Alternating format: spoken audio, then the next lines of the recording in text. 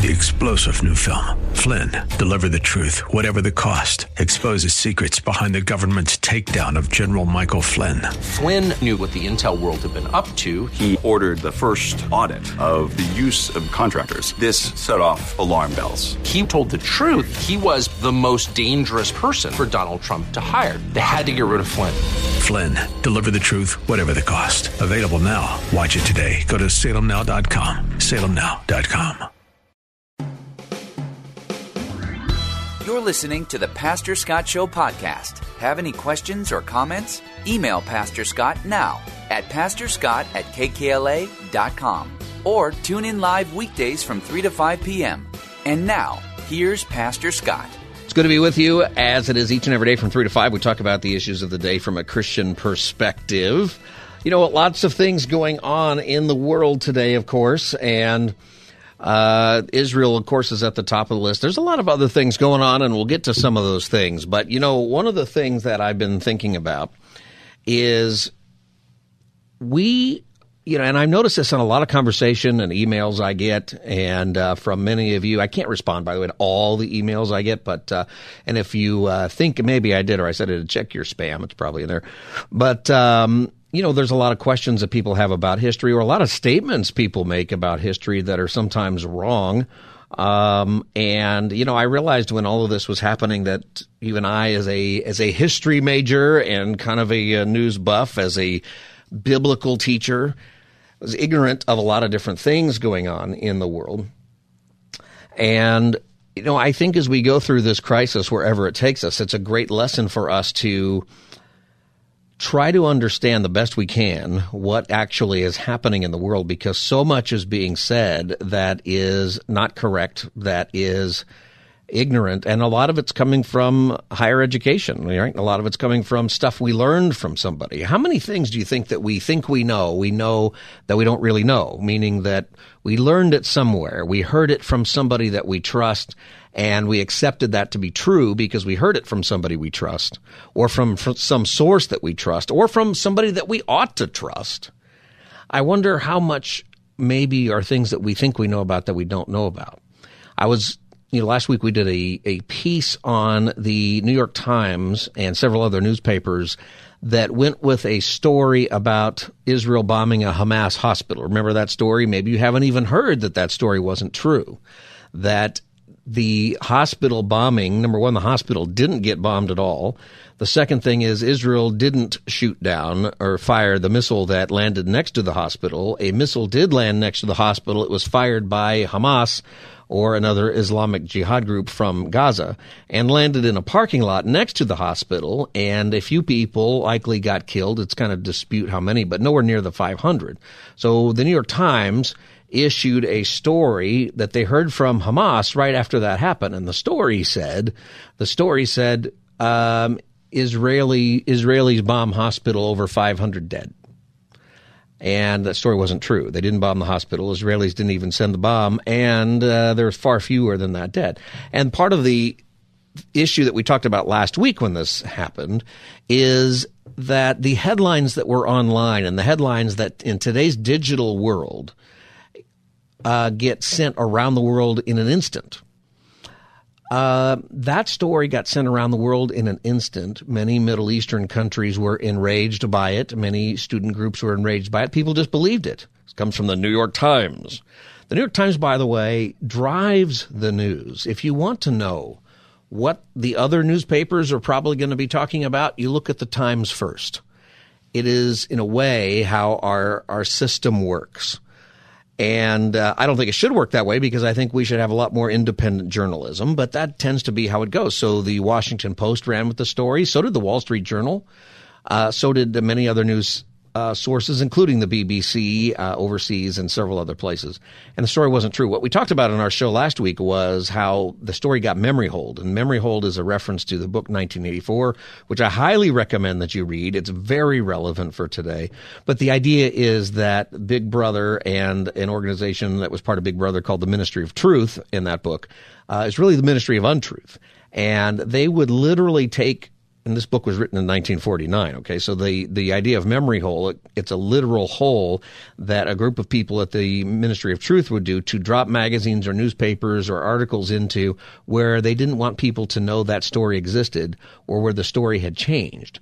So sometimes they just didn't want you to know something at all about the past that had happened, and they could physically destroy that media.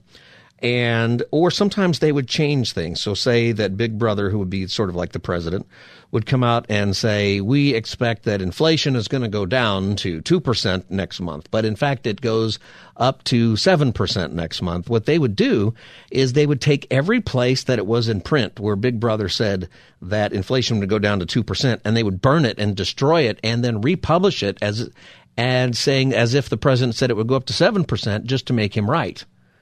And even though you might have heard him say 7%, in time, people start to question their memory. And then, look, I go to the library, and what's in print is that he actually got it right. And so what the Ministry of Truth would do is they would protect the narrative and protect the leadership. And this was a form of oppression in that society. The way that's playing out in today's world is that because so much is driven digitally, the digital stories that you read in your newspapers or just on a website somewhere, they can be changed. And usually there's some kind of tab that says the story was updated. And sometimes if you read a lot of news, I do online, there'll be a note somewhere at the top or at the bottom, and it says this story was updated, and sometimes it'll tell you why. Sometimes it just corrects a name or it's a misspelling. There's an awful lot of that today because people aren't educated. But sometimes it changes a material fact, or sometimes there's additional evidence that has come out since the printing of that article. And, if it's good journalism, then what they do is they leave the article alone, but then they have an update that says this article is incorrect where it says, these things. That would be better. And what happens, unfortunately, with the news, and by the way, if you get print news, like a newspaper, some of you maybe still get that, the truth is that print newspaper is yesterday's news. It just is. Things move so fast these days.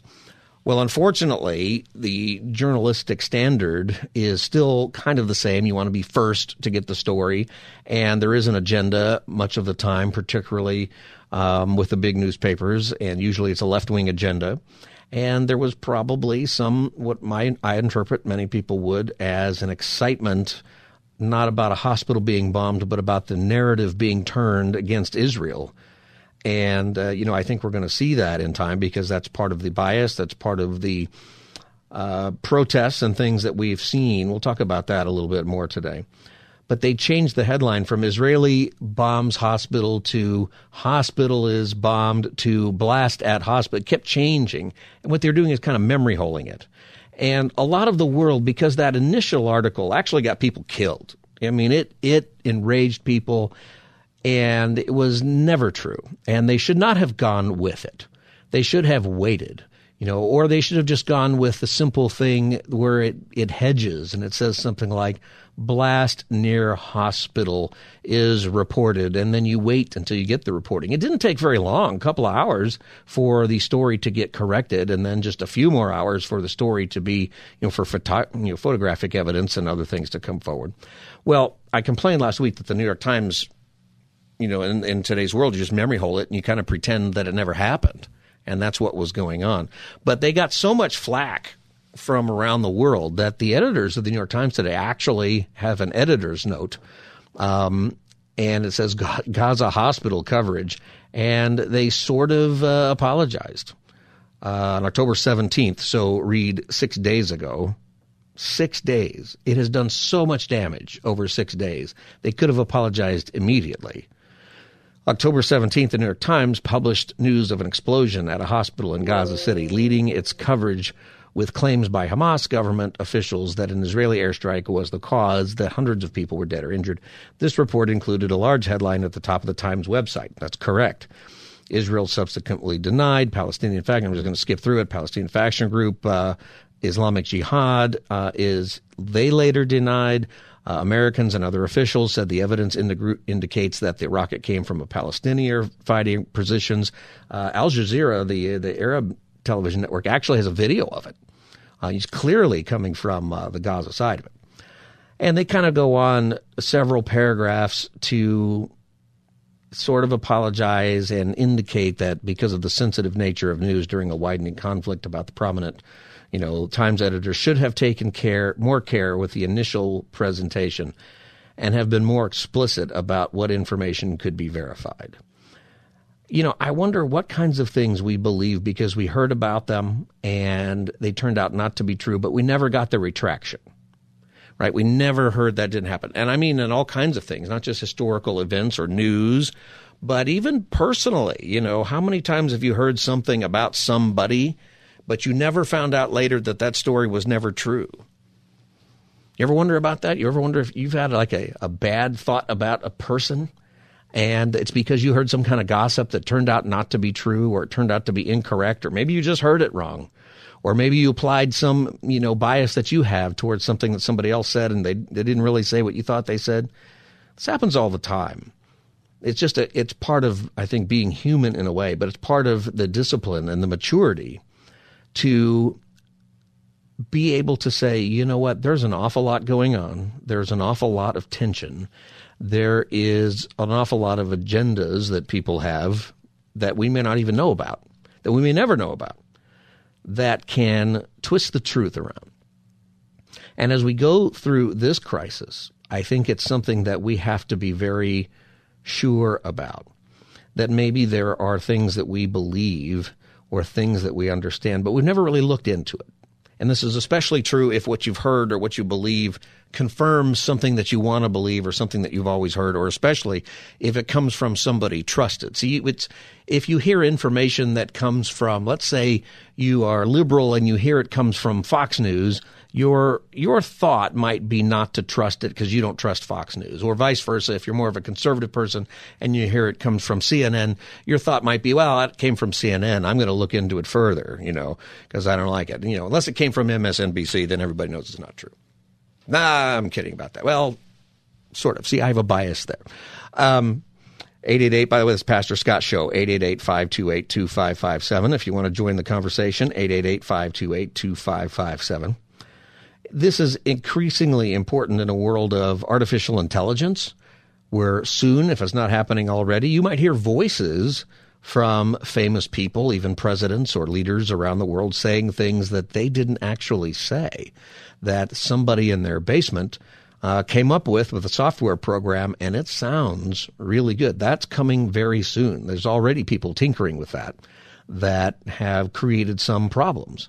What's true and what isn't. There have been photos, that are posted all over social media from Israel and elsewhere, even with some other things, but especially with Israel right now. Some of those photos are real, but some of them are fake, or some of them are old battles. Some of them are video game footage, actually. There's some stuff that was video game footages that looked real to me.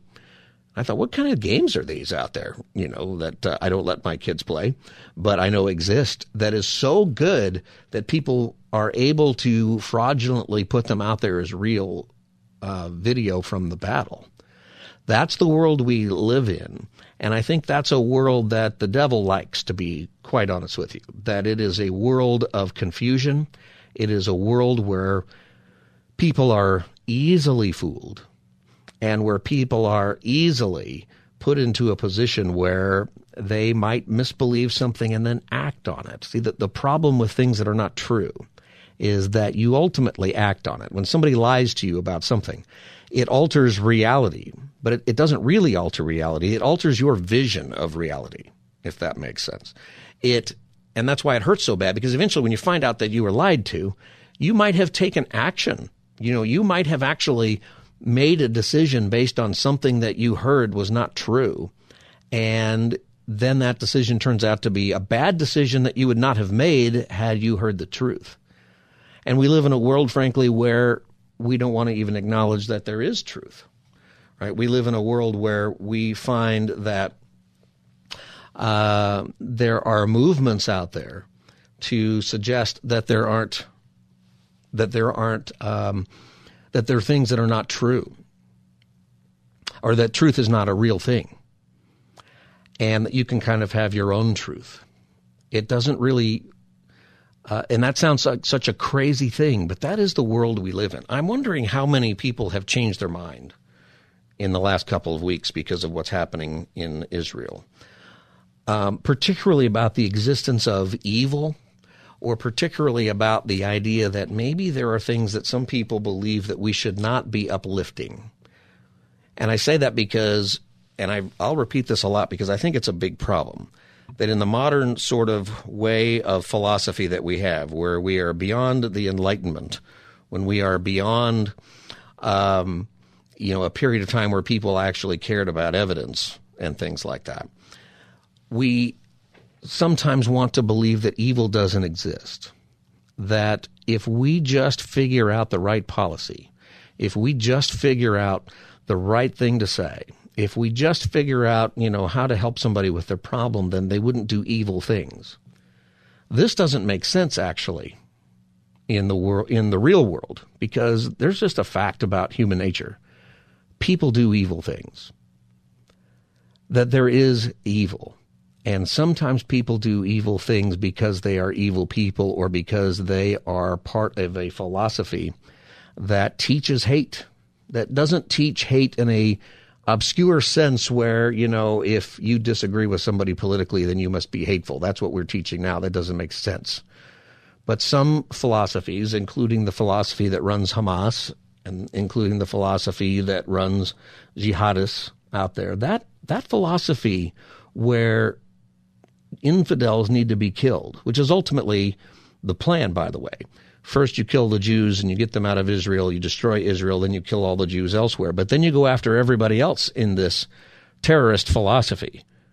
And you go after the Christians, but you also go after any other religious belief. And by the end of it, you go after your own, who don't quite fit into your denomination, if you would, in Islam. Do we think that it is an acceptable form of a way of life or leadership to believe, say as Hamas does, that the goal is not peace, the goal is not a two-state solution, the goal is very simply to destroy and kill the enemy? Is that something that people can live with in the world today? See, I think that you can't. I think that if our neighbors, Canada and Mexico, were sworn enemies of the United States, where they planned to murder us, or vice versa. Let's say we're sworn enemies of them. Our goal, our stated goal in our Constitution is we are tired of Canadians, and we think that we should wipe them out and that Canadian blood should be spilled, all across the Northwest Territories, or whatever we might, say horrifically. I would expect them to have a massive military, and I would expect them to put up a significant wall. It is something that you wouldn't put up with, that they wouldn't put up with, we wouldn't put up with it either. And that gets into the heart of what a problem is in our culture today. You keep hearing this word decolonialize, which doesn't really fit the situation there. But if you look at it, almost nobody is sitting on land somewhere that they own or that they rule that always belonged to their people. That's almost none of the earth is that way. And there is a philosophy, one of the reasons that so many people are supportive of even Hamas. And by the way, a poll came out from Harvard-Harris poll just this weekend that said most Americans do not approve of what Hamas did, regardless of whatever they think of Israel. They think that Hamas is a terrorist group and that Israel should respond somehow militarily, and that what Hamas did is an act of terrorism. But you know what? 51% of people in the age group 18 to 24 actually think that what Hamas did, knowing full well, raping women, murdering babies, and that kind of aggression is justified. 51%, so half of our college students think that's okay. How can anybody think that's okay for any reason, regardless of whatever you think of the other side? The answer is because if you've been taught your whole life that colonists are the worst sin and that the worst thing that you can do is tell some other culture how they ought to run themselves, then it's not up to us to say to jihadists that what you're doing is evil. Because who are we to say something is evil? Like in this country, well, we would object to the idea of murdering babies, probably. Well, maybe we don't, to be frank. Whole other subject. But we would object to that kind of thing, at least openly. But the idea is this. Hey, if some other culture wants to do that, then we're colonizing them by telling them that their way of thinking is somehow less acceptable than ours, that it is somehow less moral than ours, that it is somehow less right than ours. And that is the problem. The reason for that philosophy, by the way, is that if you say that, then you don't have to deal with right and wrong. You don't have to deal with, well, what happens if we discuss the situation over there and we talk about religion? And if we talk about religion and we read what Hamas says about themselves and their goal religiously to kill Jews and kill infidels, which it states right in there, openly, right in the Hamas charter. If we get into that subject, then we're going to have to make a moral judgment about whether, as a civilized world, we want to accept that as possible. And because we don't want to have that conversation, then you have Hamas and you have Hezbollah and you have ISIS and you have the Taliban and you have other people who follow that, and you have women who are not educated, and you have a whole lot of things that we in the West would object to in our own culture, but we don't object to that anymore. Because if we object to that, then somehow we're saying that our way of thinking is better than that other way of thinking. And if you do that, then you open up Pandora's box on everything. Pretty soon you're going to have to say maybe some religions aren't true and scrape off your coexist bumper sticker. Maybe you're going to have to say that some philosophies or religions lead to violence and death and global problems, and we should not tolerate them. Maybe we would have to make that. And if you say that, then you're going to have to say, well, which ones are right and which ones are wrong? And pretty soon all religions are not the same. And pretty soon maybe all religions are wrong, or maybe one of them is right. And if you say that, then suddenly you have to submit to that God. Suddenly you have to submit to a worldview that maybe you don't want to even open up the door to. Well, I'm here to tell you that there are worldviews that are true and worldviews that are false. And that is something that we have got to accept. Otherwise, we're going to see the world get plunged into a terrible combat here, simply in many ways because we don't want to have that conversation. There's a lot more to it, obviously, than that, but I think that's a big one philosophically. This is the Pastor Scott Show. The number is 888-528-2557, 888-528-2557. When we come back, I'll talk to you about a couple of different philosophies that are driving all of that, and I'll take your calls, 888-528-2557. This is the Pastor Scott Show. We'll be back as the Monday edition continues. Stay tuned. You're listening to the Pastor Scott Show podcast. Have any questions or comments? Email Pastor Scott now at pastorscott@kkla.com or tune in live weekdays from 3 to 5 p.m. Now, back to the show. I know there are no words that can express our sorrow and grief over the loss of those splendid young men and the injury to so many others. I know there are no words also that can ease the burden of grief for the families of those young men. Likewise, there are no words to properly express our outrage, and I think the outrage of all Americans, at the despicable act, following as it does on the one perpetrated several months ago in the spring that took the lives of scores of people at our embassy in that same city, in Beirut. But I think we should all recognize that these deeds make so evident the bestial nature of those who would assume power if they could have their way and drive us out of that area, that we must be more determined than ever that they cannot take over that vital and strategic area of the earth, or for that matter, any other part of the earth. That was President Reagan 40 years ago when the Beirut bombing happened, where Islamic jihadists, as they became known as, bombed a barracks that the United States Marines were staying in Beirut there to keep the peace. as things were continuously kind of out of control in the same way. 307 people died, 241 Americans were died, mostly Marines, happened then. The group was called Islamic Jihad, and it's a predecessor to Hezbollah, which you'll be hearing more about that. Hezbollah is like Hamas, but they're much bigger. They're in the Israel's occupied West Bank area, and that group took responsibility for the bombing. The interesting thing is we didn't really respond to that in a military way. Most people believed then, as they do now, that Iran is the one actually sponsoring that group, the country of Iran. But the Reagan administration gets criticized for all these years later. At the time, you don't know what's going to happen. But terrorism, they believe that the idea is that terrorism got the notion that it was okay to also kill Americans for the first time. And after that, there was a lot of terrorism and hijackings and bombings around the world in different places. It stopped eventually for a time when Americans fought back, particularly against Muammar Gaddafi. This is a long time before his demise in the Obama administration and that Benghazi controversy. And then, of course, there was the World Trade Center bombing was at 93, I think, and then the World Trade Center in 2001, and a lot going on. It raises a lot of questions about the world today, that this group of terrorists, just like them, did so in order to kill infidels. And there is a religious element that is behind it. And you can't ignore that in the discussion of things. And it gets tricky in a world today that doesn't want to acknowledge that maybe there are some different ideas that you can't live with.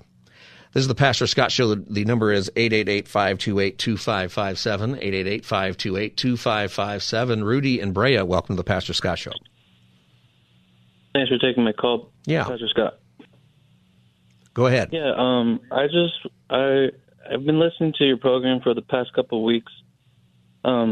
I've heard a lot of compassion and sympathy for these Israeli victims, as it should be, but I don't understand why it seems like you're like the spokesperson or like almost like a Israeli military apologist, where it seems like, or you gloss over any reports about civilians or even women and children, or some of the tactics being used by the Israeli military.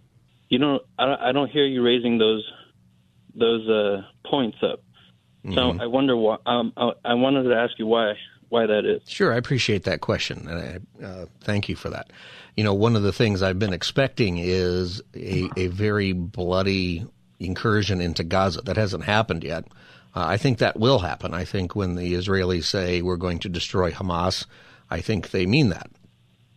I think there's a whole lot of reasons. Maybe there's political pressure, or maybe, they want to do more from the air in the battle from that.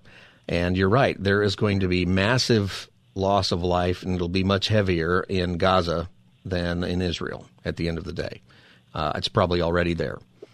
And there will be, innocent people's, civilians, collateral damage, we used to say, right?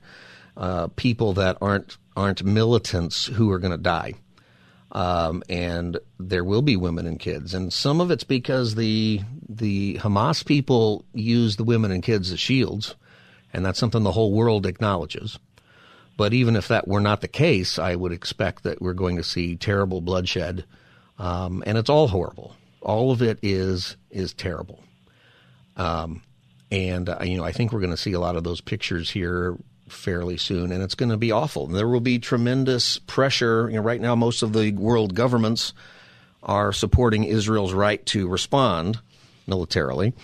But I think there could be so much death and carnage that there will be that pressure will turn against Israel at some point. I think that will likely happen. The loss of life is all horrible.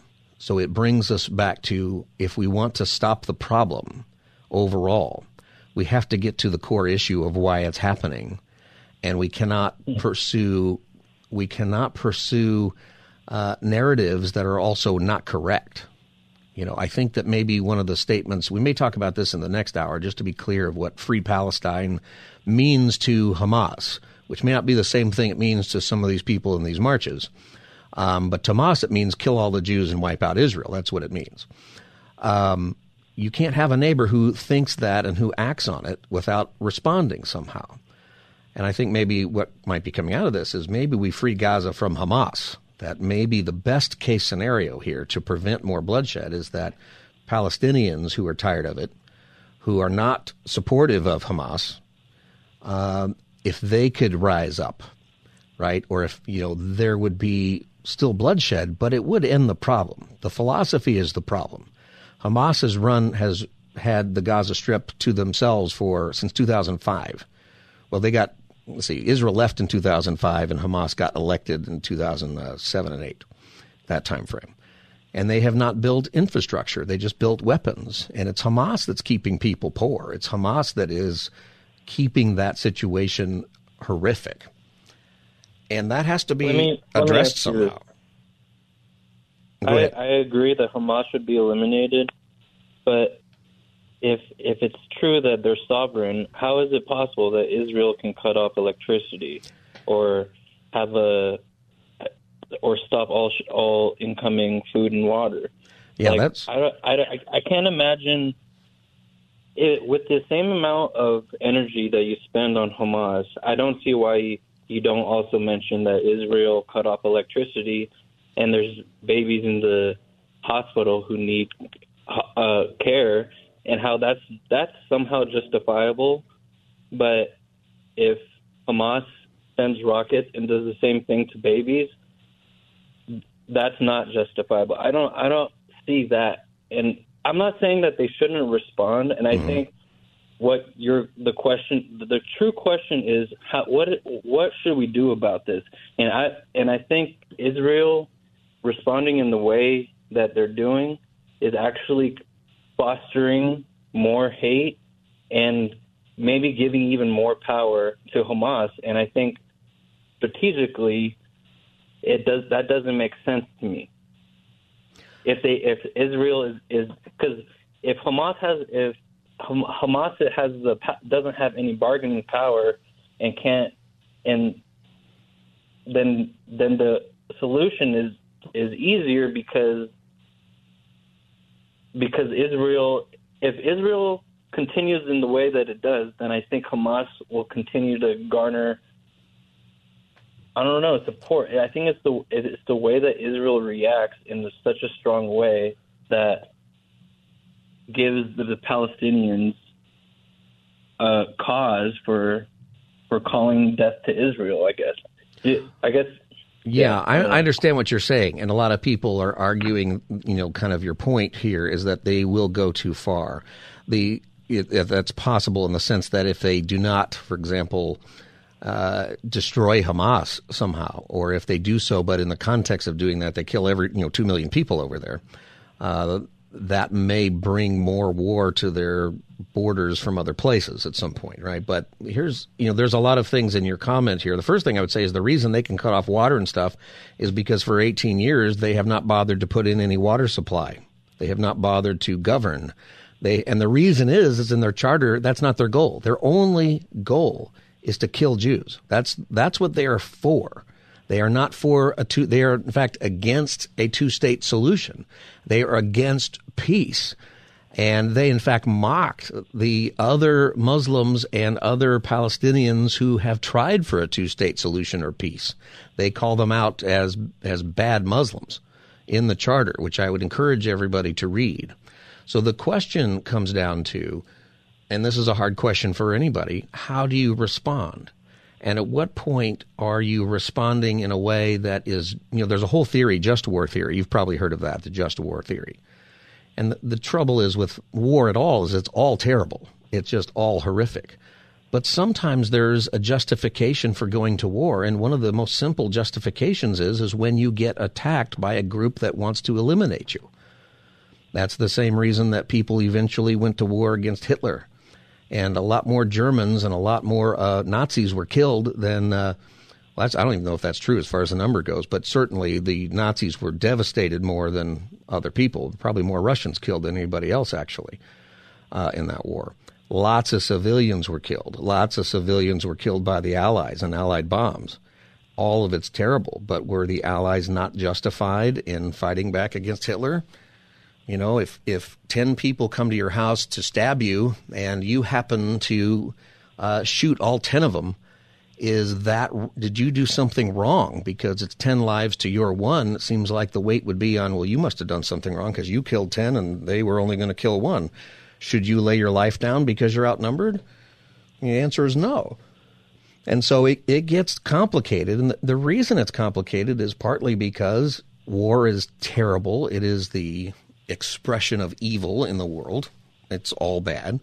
Number two, in this case, you have a religious element, you have a historical element, and you have ethnic hate that is very deep and very old, and it is ingrained in religious teaching. That is, if you're a fundamentalist in that, then you got to hold to it, and that's a tough place to be. So I understand your questions, but what I would really try to do is ask, well, what would you do if your neighbors were genocidal against you and they were killing your family and you had a right to be where you are? What would you do? And I think that's the hard part. I think there's going to be a lot of pressure on Israel to not do some of what they want to do, but we'll see how it plays out. Rudy, I got to take a break. I thank you for your question. And it's a great question. It really is. I think the answer is you've got to get into what is the truth about that situation over there. What is the history of it? What do the people actually believe? And you've got to get into who attacked who. Israel has been attacked repeatedly since they were made a nation in 1948. And what people need to understand is in the same decree that made Israel a nation, Palestine could have said, yes, we'll be a state also. And it would have included Gaza, it would have included the West Bank, and a lot more territory. And they said no. And the reason they said no is because they hate Jews, they don't want an Israel, and therefore for that small group of people that was in charge, it was unacceptable. They went to war the next day, literally the next day against Israel, and they lost. And they've gone to war multiple times since then against Israel. And they lost. In some cases, they lost land. In some cases, Israel gave it back. In one case, Israel is still occupying an area. Other than that, everything they've given back. You got to get into the truth of what happened there, and there are narratives that are simply not correct. We'll come back to that later in the show. This is the Pastor Scott Show. The number is 888-528-2557. I see your calls, Chris and Ted, and others. We'll get to your calls when we come back in just a minute. Stay tuned. You're listening to the Pastor Scott Show podcast. Have any questions or comments? Email Pastor Scott now at pastorscott@kkla.com or tune in live weekdays from 3 to 5 p.m. Now, back to the show. I apologize. I have to go to the situation with another issue. I have to do. Thank you. That was President Biden a couple hours ago, abruptly leaving a speech in a room saying, you have to excuse me, I need to go to the Situation Room. I apologize. I have to go to the Situation Room with another issue. I have to do. Thank you. Situation Room is a room in the White House complex where you deal with situations. So we'll see what that means. Maybe it has nothing to do with Israel or something else. But, there are things coming in all of this, and we'll have to wait and see.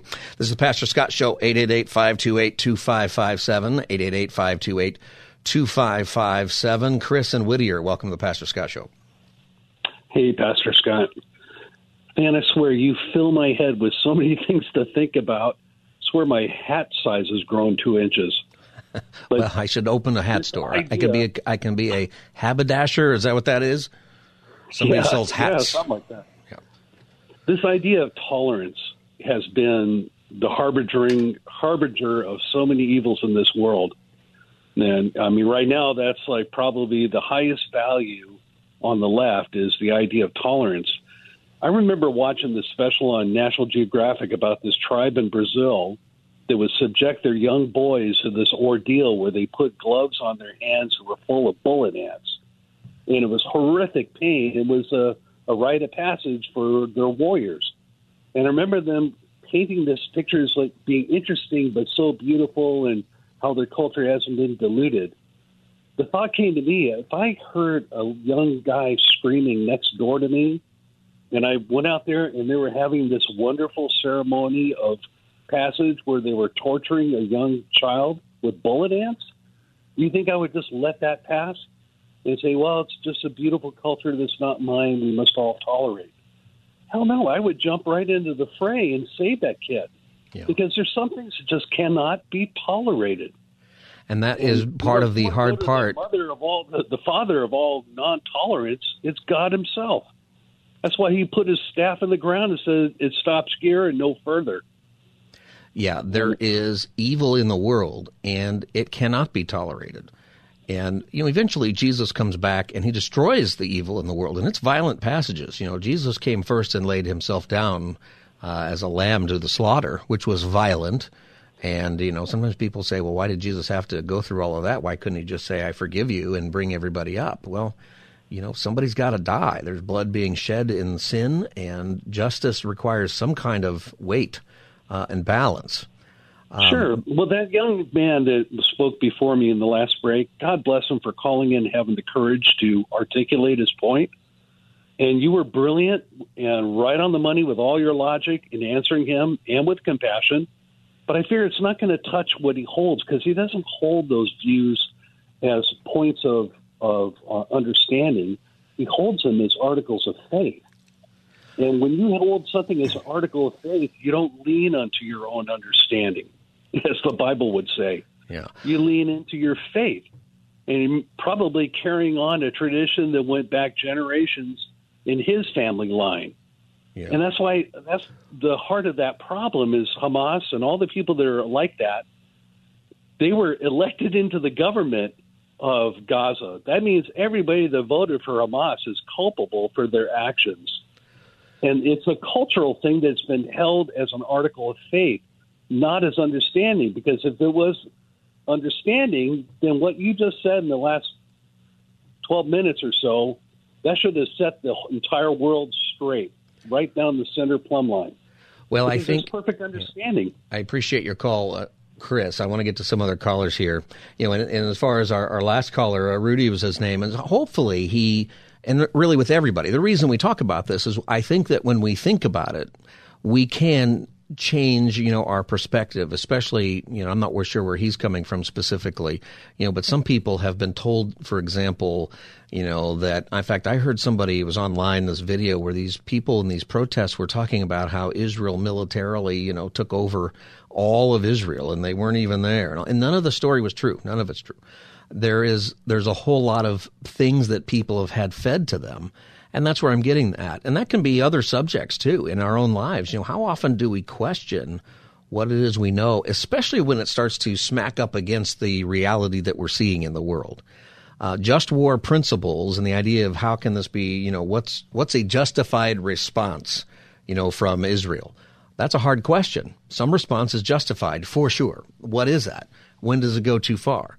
Who gets to make that determination? All of those things are difficult, but they're impossible if you cannot acknowledge that there is evil. They're impossible if you cannot acknowledge the intent of the aggressor in this case.